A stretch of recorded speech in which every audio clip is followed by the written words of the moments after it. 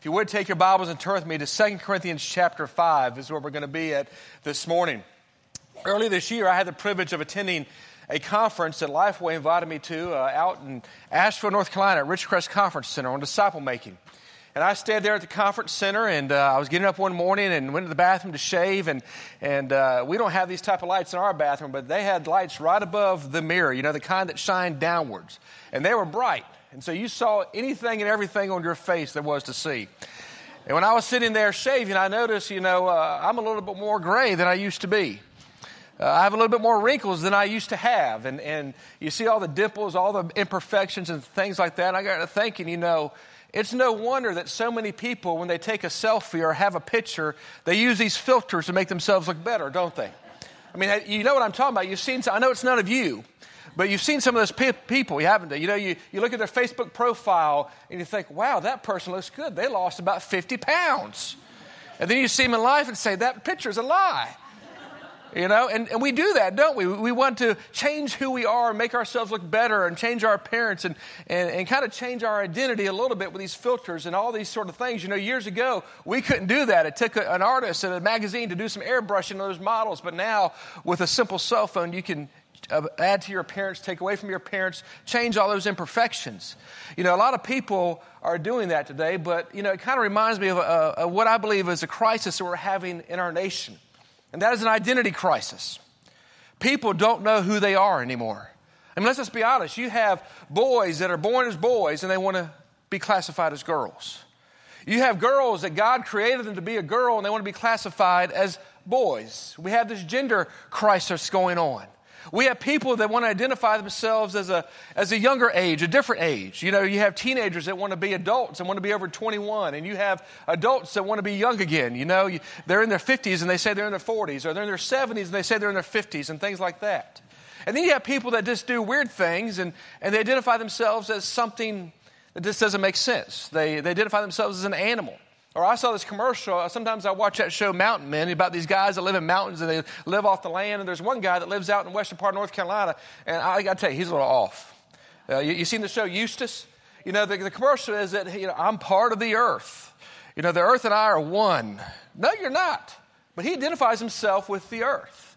We have an identity crisis in our nation today, but what's even sadder than that is that Christians have an identity crisis in their lives today. Followers of Jesus Christ have forgotten who they've been called to be. I mean, we identify with many things. But we get confused, don't we? We get distracted. We get caught up in the business of life. We get wrapped up in being a sports coach or being a sports fan. Today, tens of thousands of people will rush into a stadium and paint their faces and hoop and holler and go crazy. And that's their commitment, is everything, all the stats about their favorite sports team. We identify ourselves as an employee. We work at a certain place, and that's our identity. Or we sell a certain product, and that's who we are. We identify ourselves as someone who's seeks to be that perfect parent, which, by the way, you can't be that perfect parent. Or someone who says, I'm just a taxi driver. I drive my kids from this event to that event, from this sporting, field to that sporting field. And we get caught up in those things, and those things aren't necessarily bad. But what the problem is, that's not the most important thing in our life to be identified as a follower of Jesus Christ. If we're not careful, we become those things. I am just a sports fan. I am just a taxi driver. I am just an employee. But as a follower of Jesus Christ, a child of God, you are so much more. And we got to remember who we are in Christ. The problem is that we have Christians who don't look and behave like Christians anymore. So I got a question for you today, and you see it's the title of my message, Who Are You Right Now? Not who you were a year ago, not who you think you should be, who you know you should be, but who are you right now, this day, sitting where you are, honestly between you and God, who are you as a follower of Jesus Christ? And so we're going to look into 2 Corinthians chapter 5 and discover us and help us kind of remember who we're supposed to be as followers of Jesus Christ. So if you're physically able, would you stand with me in honor of reading God's holy word? 2 Corinthians chapter 5, beginning there in verse 17. Therefore, if anyone is in Christ, he is a new creation. Old things have passed away. Behold, all things have become new. Now all things are of God, who has reconciled us to himself through Jesus Christ, and has given us the ministry of reconciliation. That is, that God was in Christ, reconciling the world to himself, not imputing their trespasses to them, and was committed to us the word of reconciliation. Now then, we are ambassadors for Christ. As though God were pleading through us, we implore you on Christ's behalf, be reconciled to God.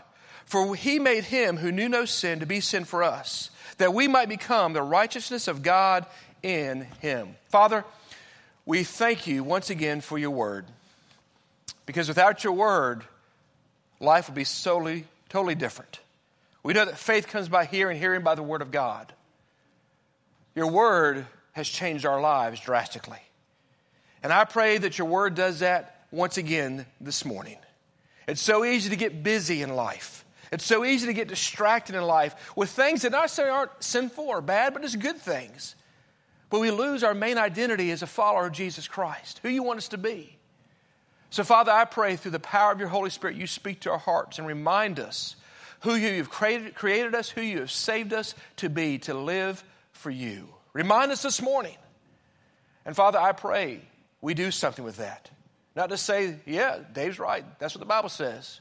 Well, we honestly examine our life and see, are we living that out today? And Father, if we're not, may we repent and get right with you this morning. And Father, if we are, may we just continue to draw closer to you to live it out even better. And Father, maybe someone is here that can't live it out because they don't know Jesus as the Lord and Savior. So I pray this morning they come to the saving knowledge of Jesus Christ. Holy Spirit, speak to our hearts. Empower me. Preach through me, I ask. In Jesus' name, amen. Thank you. You may be seated. As we look at this passage of Scripture, I want to share with you 3 truths that remind us of who we're supposed to be as a follower of Jesus Christ. And the first one is this: you are a new creation. Don't forget that. If you know Jesus Christ as Lord and Savior, you are a new creation. Look what it says there in verse 17. Therefore, if anyone is in Christ, he is a new creation. Old things have passed away. Behold, all things have become new. You know, there's an old saying that says, come as you are. And that's a true statement. God wants you to come as you are. So many people think, well, if I come to God, I've got to clean myself up. Friend, you can't clean yourself up good enough to come to God. Only God can clean you up. Jesus says, come as you are. But don't just stop right there. He says, don't stay there. As a new creation, he expects us to grow. As a new creation, he expects us to mature and to grow and to become more Christ-like. I mean, God desires, it tells us in Romans 8:29, that God desires for us to be conformed to the image of his Son. He wants us every day to look more like Christ than we did the day before. When you leave this place this morning, you're supposed to be more like Jesus than when you walked in. The question is, what are you going to do with God's Word? What are you going to do with what the Holy Spirit is saying to your life? We're supposed to live in a way that is pleasing to God, that honors God in all that we do and all that we say. But notice that this transformation takes place after repentance. You don't become that new creation until you trust Jesus Christ to your Lord and Savior. He comes into your life, and then you become that new creature, that new creation. And it's not because of what you've done, but it's because of what Christ has done in your life. We're told that Christ has bought us. We're bought at a price, is what the Bible tells us. We don't belong to ourselves anymore. We belong to Almighty God. Jesus Christ is the one who brings the transformation into our lives. We don't bring it ourselves. We cannot bring it ourselves. When I become a follower of Jesus Christ, I am transformed. I'm transformed from the old to the new. No longer wanting to live for myself, no longer wanting to fulfill the desires of my flesh, but wanting to live for Almighty God. Wanting to live for Jesus Christ. Now, that doesn't make us perfect Christians, because there is no perfect Christian. There's only one who was ever perfect that walked on the face of this earth, and it's not you and me, it's Jesus Christ. If I just bursted your bubble, it needed to be burst this morning. None of us are perfect. You know, I never met anybody that said that, but I've heard Christians tell me that years ago there's people at Red Mountain that would say, you know what, I don't sin anymore. You just did because you lied. We still sin. None of us are perfect. But God is transforming us. God is changing us. God is conforming us to the image of his Son, and it's a process. And that's what we're talking about here. He makes us into this new creation. And it's not just poof, all of a sudden you're made perfect, but it's a process. He's making us more Christ-like. You know, when it's our time to face God, the awesome thing about this is that he won't look at our lives and see our sinfulness. But because of what Jesus Christ has done in our lives, he will look at our lives and see the righteousness of Jesus Christ that he has wrapped around us. Verse 21 says, for he made him who knew no sin to be sin for us, that we might become the righteousness of God in him. Get the picture there. Jesus Christ, God's perfect Son, who died on the cross for you and for me, who never knew sin while he walked on this earth, who never knew sin in all eternity past, took on your sin and took on my sin there on Calvary's cross. He who knew no sin became sin for me, for you. And what did he do? He took my wretchedness, he took my sinfulness, and he gave me his righteousness. That's how much God loves you. And that's what we're talking about here. That's that being that new creation as he's totally transformed who we are. I mean, stop and think about what God has brought you out of, that old way of life. Think about how he has saved you, what he has saved you from. Listen to what the Apostle Paul said in 1 Corinthians chapter 6, verses 9 through 11. He says, do you not know that the unrighteous will not inherit the kingdom of God? Do not be deceived. Neither fornicators, nor idolaters, nor adulterers, nor homosexuals, nor sodomites, nor thieves, nor covetous, nor drunkards, nor revilers, nor extortioners will inherit the kingdom of God. Now don't miss verse 11. And such were some of you. But, aren't you thankful for the buts in the Bible? But you were washed.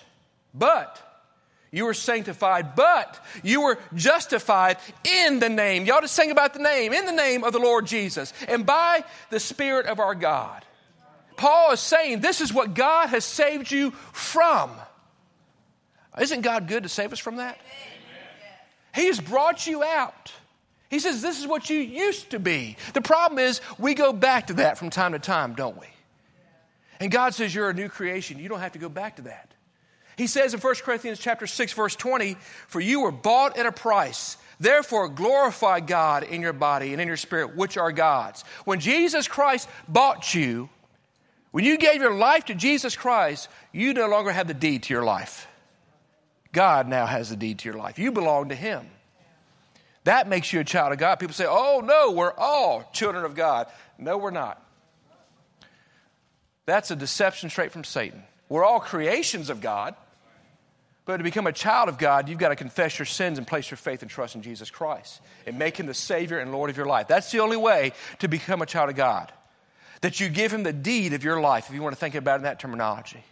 Well, you don't belong to yourself anymore. And he's saying, act like that new creation. He says, glorify God in your body, glorify God in your spirit. And he reminds us one more time, in case you didn't catch it the first time, which are God's. We belong to God. And he says, I want you to behave like the new creation I have made you to be. As a new creation, these old things have passed away. Isn't it great? We don't have to sin anymore. You know, before salvation, we were chained to sin. We were a slave to sin. But when we trusted Jesus Christ, the Lord and Savior, when we became that new creation, those chains have been broken. We just sang about it. He's a chain breaker. I love that song. And so many of us could testify, couldn't we? The chains he's broken in our life. We heard some wonderful testimonies this weekend from the men in Kitsville Baptist Church. We had some great men get up and give wonderful testimonies. And I was telling Brother Kelly this morning, it was amazing to me how they didn't know what I was going to preach on. I didn't know what they were going to talk about. I just called Brother Ken on Tuesday, and Brother Ken set up these testimonies, and all of a sudden, each testimony went with each message. Each testimony went with each message in each session. That's the work of God. Amen. But some of them shared how God broke chains in their life, broke the chains of sin. Listen to what Paul says in Romans 6, verses 5 through 7. For if we have been united together in the likeness of his death, certainly we also shall be in the likeness of his resurrection, knowing this, that our old man was crucified with him, and that our body of sin might be done away with, that we should no longer be slaves of sin. For he who died has been freed from sin. There's the picture of a chain breaker right there. We just sang it. God is our chain breaker. He's broken the chains of sin in our life. You do not have to sin anymore because the chains of sin have been broken. Heard about a man who was living in a foreign country, raised in a foreign country, and he immigrated to the United States, became a citizen of the United States. But where he was raised and where he grew up in that foreign country was a very strict country. As a matter of fact, they couldn't go out in that time. They had a curfew, and that curfew was enforced by the military. And if you were caught out after curfew, you were in big trouble. So it was instilled in his mind from a young age that you better be inside before curfew. And so when he came to the United States and he became a citizen, he was excited to be in the United States, and he began doing what we do sometimes when we go to a different place. He became a tourist. He started looking around, going to different cities and going and checking out things. And one time he was in a city and he was checking out the sights, and the sun began going down. He lost track of time, and he looked at his watch. He realized what time it was, and he said, "Oh, I've got to get in before curfew." And so he found a taxi. He said, "Quickly, can you take me to my home? I've got to get back home before curfew. If I'm not in before curfew, I'm going to get in a whole lot of trouble." And the taxi driver just kind of looked at him like, "What in the world is this guy talking about?" And then he realized that this guy was from a foreign land. You know, he was from a foreign country. And he realized that he couldn't understand the concept. Now he's in a different country. That old law didn't apply. You see, the country that he was from no longer had jurisdiction where he now was. That's how it is in our life. We used to be in a foreign country, if you will, think about it. We were in a far country, if you want to use the terminology of the prodigal son. That's a wonderful story. And God saved us and pulled us out of that far country and put us in his country as a new creation. The old way doesn't apply to the new way. But the problem is, sometimes we still think we're underneath the old rule. That we still think that we're chained to sin. Too many Christians act like they don't have a choice when it comes to sin. Too many Christians act like, I can't help but give in. Or we blame somebody else. Like for Flip Wilson, the devil made me do it. You know, we talked about this in the men's conference, no more excuses. There's so many people and so many things we could blame for not being who God wants us to be. You know, a big one today is, well, it's mom and dad's fault. They raised me this way. I am who I am today because, it's not because of the bad choices I made. It's not because of the drugs I was on. It's not because of the crime I committed. But dad made me do it. Mom made me do it. Yes, we have influence on our kids' lives, but ultimately the choice comes down to us. We need to realize the chains have been broken in our life.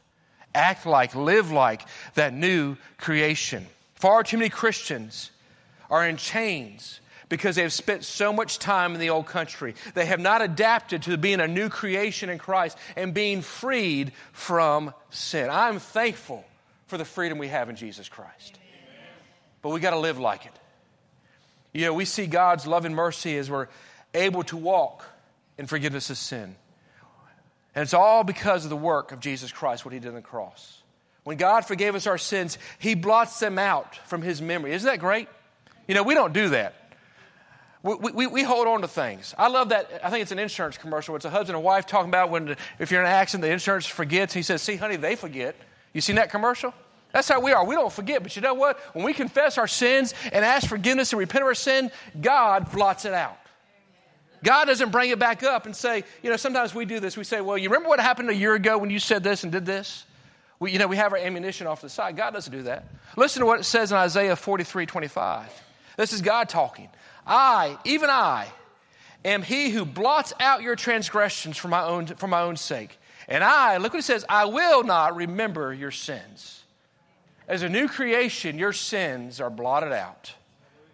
Don't you fall for that lie of Satan and be guilty into living in like you're not forgiven. If you've confessed your sins and asked forgiveness of your sins, you repent of your sins, God has forgiven you. Amen. He has blotted them out, and he will not remember them. Right. It is time that we stand back up and live like a new creation. That's who you are. Right. But there's a second truth I want to share with you. You have been given the ministry of reconciliation. As a new creation in Christ, as a follower of Jesus Christ, he has given you the ministry of reconciliation. Look what he says there in verses 18 and 19. Now all things are of God, who has reconciled us to himself through Jesus Christ, and has given us the ministry of reconciliation. That is, that God was in Christ, reconciling the world to himself, not imputing their trespasses to them, and has committed to us the word of reconciliation. I heard about two brothers that were farmers. Down where we live, there's a lot of farmers. We live out in the country in beautiful, beautiful area. But these were two brothers who were farmers, and they had farms that just came right up to each other. They joined to each other, and they got along great.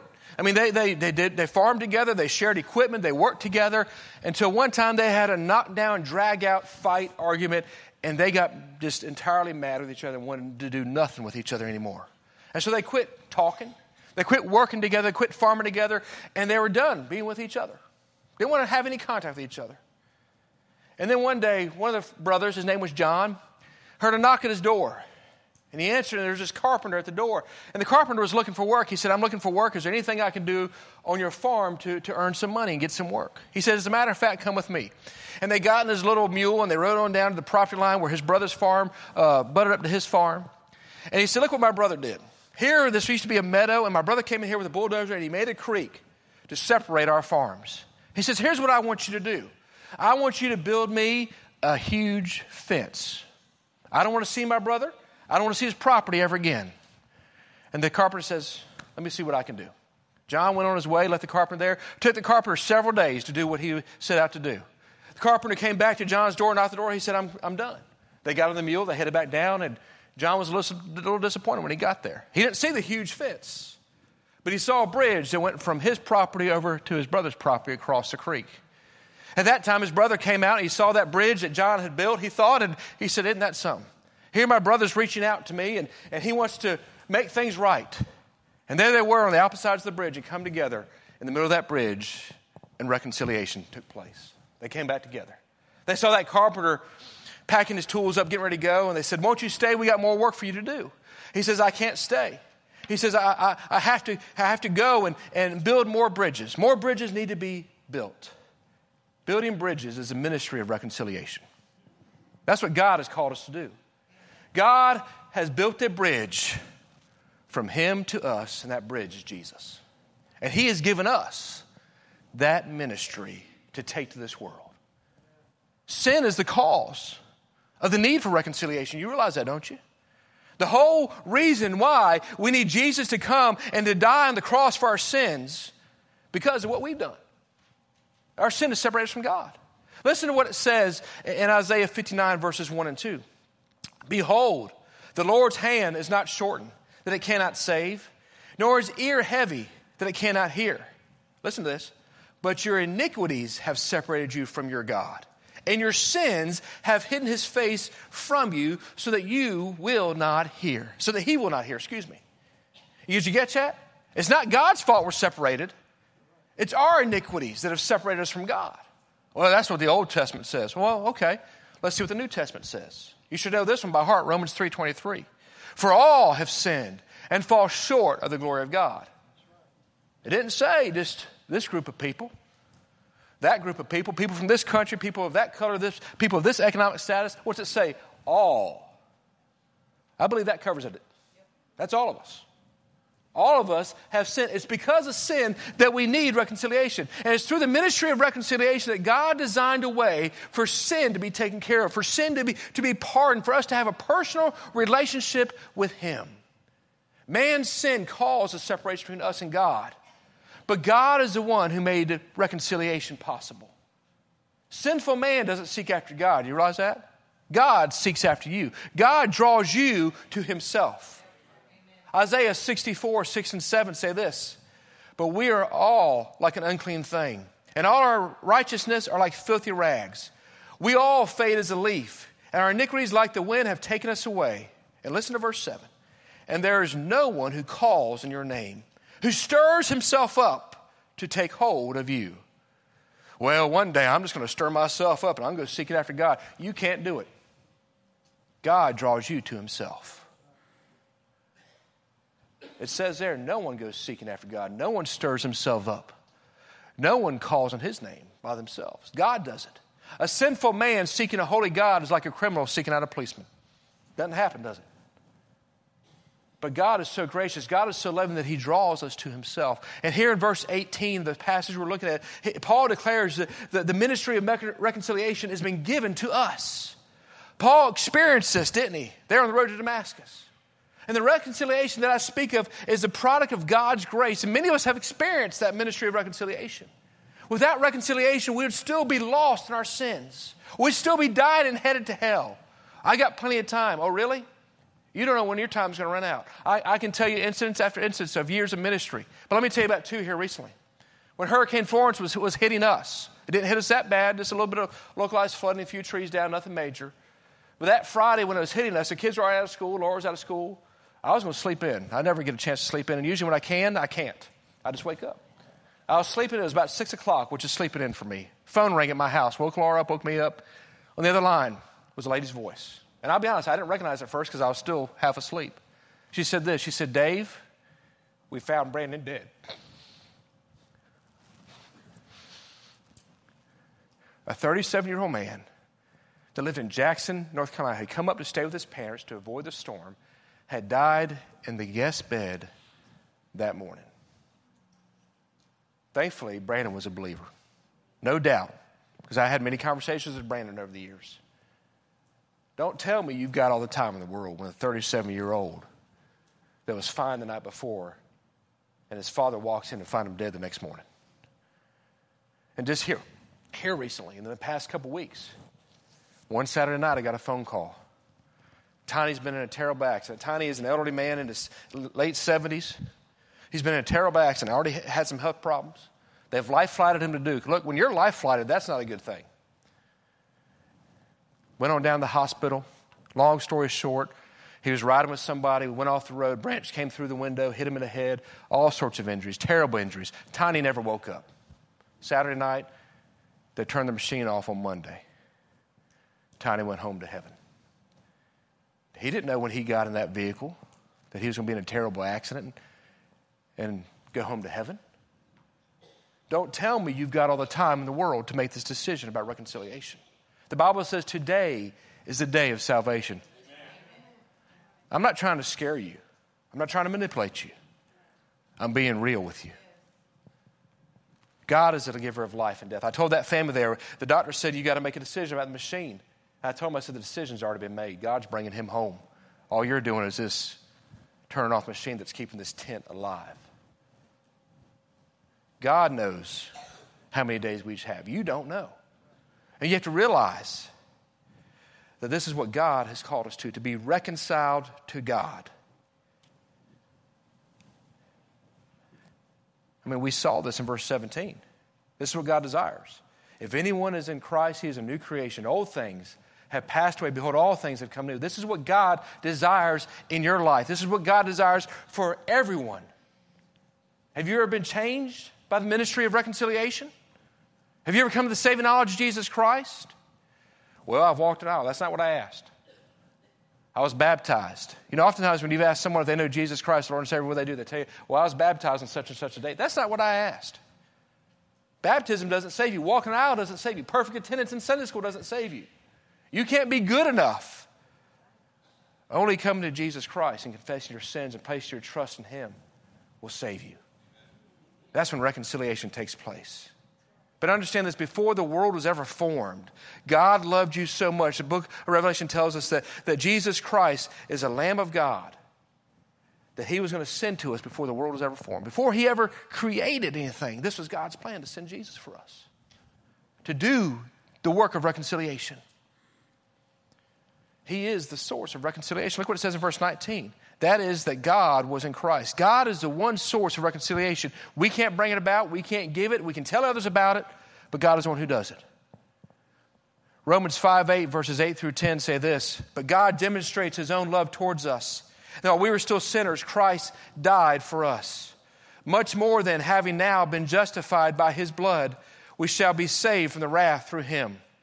For if when we were enemies, we were reconciled to God through the death of His Son, much more, having been reconciled, we shall be saved by His life.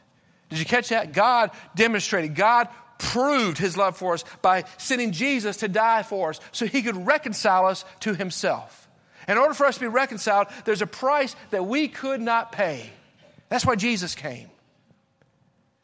He came to give His life as a ransom. You can't get to the Father. I'm good enough. No, you're not. And don't you believe the lie of all these false teachers that you're good enough. There's a lot of false teachers out in the world, and they've got a lot of people following them. But they're preaching heresy.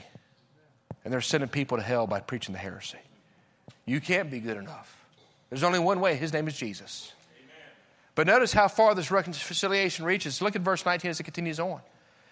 That God was in Christ reconciling Kensville Baptist Church to Himself. Is that what it says? The world.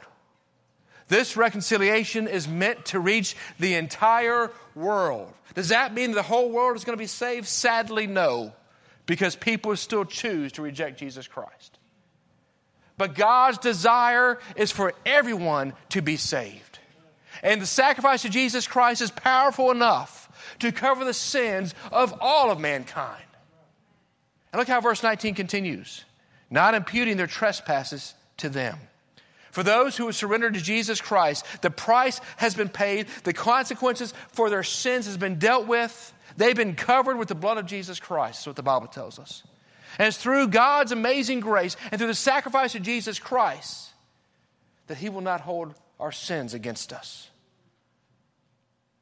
Isn't that great what God's done for us? This is what the ministry of reconciliation is all about. This is exciting news. I don't know about you, but when I have exciting news, don't you want to tell somebody?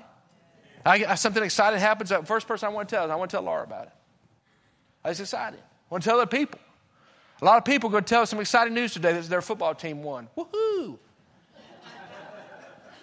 You know what's real exciting? When someone gives their life to Jesus Christ. Amen. That's the most exciting thing in the entire world. Doesn't even compare to a football game. Doesn't matter if you're watching the Redskins or whoever you're watching, the Panthers or whoever. That doesn't matter. What matters is someone's brought from darkness into light. That's what God does. That's the ministry of reconciliation. And it says that He's given us this ministry. But you know what the sad reality is? Now, this statistic's a few years old. I couldn't remember the exact statistic, but it's somewhere around 90%. A survey came out that said that 90% of Southern Baptists, not Christians, about 90% of Southern Baptists have never given a verbal witness of their faith. Isn't that sad? That's very sad. We've got a lot of work to do, but too many people are keeping their mouth shut. He's given us this ministry of reconciliation so lives can be changed for all eternity. This is who you are as a follower of Jesus Christ. You're a new creation. You've been given the ministry of reconciliation. But finally, let me share with you the third thing. You're an ambassador for Jesus Christ. You're an ambassador for Jesus Christ. Look at verse 20 and 21. Now then, we are ambassadors for Christ. Get the picture here. As though God were pleading through us. We implore you on Christ's behalf, be reconciled to God.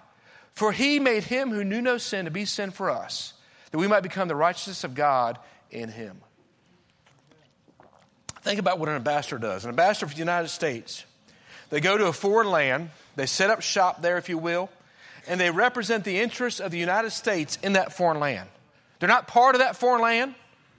They're not citizens of that foreign land. But they are there to represent the interests of the United States. We are ambassadors for Christ. This literally means that we are representatives of Jesus Christ here in this foreign land. This is what God has called us to do. We're to represent Him. This is not our home. We are His representatives in a strange land. Now, notice the wording here in verse 20. He says, as though God were pleading through us. God wants to speak to the world through us. But look at His passion here. He's not just saying, have a nice, sweet conversation. Let's just sit down and have some sweet tea and have some warm thoughts. No. Pleading through us is the terminology here. God wants us to be pleading with the world to be saved. It's that urgent. It's that serious. He says we're to be pleading to be reconciled to God. This goes back to the ministry of reconciliation that He's been giving us. As ambassadors, our job is to plead with this world to come to the saving knowledge of Jesus Christ. Because God wants everyone to be saved. 2 Peter chapter 3, verse 9 says this. The Lord is not slack concerning His promise, as some count slackness, but is long-suffering toward us, not willing that any should perish, but that all should come to repentance. Did you hear what it said? God desires for no one to perish. God desires for everyone to come to repentance. That's God's heart. And that should be our heart too. Well, I don't get along with that person. Great, even more of a reason to go talk to them about Jesus. They're not the right political party. They're not the right skin color. They're not right from the right side of the tracks. Look, no excuses, right, men? God has called us to be His ambassadors to take the message of hope to a lost and dying world. But about 90% of us are keeping our mouth shut. You say, well, what am I supposed to share with them? He tells us right there in verse 21. Look what he says again. For He made Him who knew no sin to be sin for us, that we might become the righteousness of God in him. It's the gospel message. It's that plain and simple. That's what as ambassadors we're called to do, to share with the world. This represents the number one interest of God in the world. Now get this picture in your mind. I want you to picture yourself personally. I can't sit there and do this for everybody, but let me just throw some generalities out there. You're not just a teacher. If you're a teacher, you're an ambassador for Jesus Christ. You're not just a father. If you're a father here this morning, you're an ambassador for Almighty God. You're not just a student. You're an ambassador for the King of Kings. You're not just a nurse. You're an ambassador for the Lord of Lords. You're not just a sailor. You're an ambassador for our great Redeemer. You're not just a delivery driver. You're an ambassador for the Savior of the world. You're not just a mother. You're an ambassador for the one true God. And I could go on and on and on. You get the picture here? You're not just who you think you are. You are an ambassador for Jesus Christ with a message of reconciliation to a world that needs to hear it. That's who you are. Don't forget it. But let me ask you this. How are you representing Jesus in your world today? How are you as an ambassador? Are you a true ambassador? Are you a fitting ambassador? You know, there are many underneath the banner of, they call themselves Christians. Many people call themselves Christians. I mean, surveys say the majority of Americans are Christians. If that was the case, we'd be living in a different culture. There's many underneath the banner of Christian that do more damage for the cause of Christ than they do for good. But we are examples of a life that has been reconciled to the Father. When people watch our lives, they should want to have what we have. We sang about it, didn't we? Gerald taught us a new song. I love that song. Different. Are you different in your world in which you live? Are you different than other people? Not in a snobby way, not in a holier than thou way, but in a way that people look at your life and they see Jesus Christ. And they want what you have.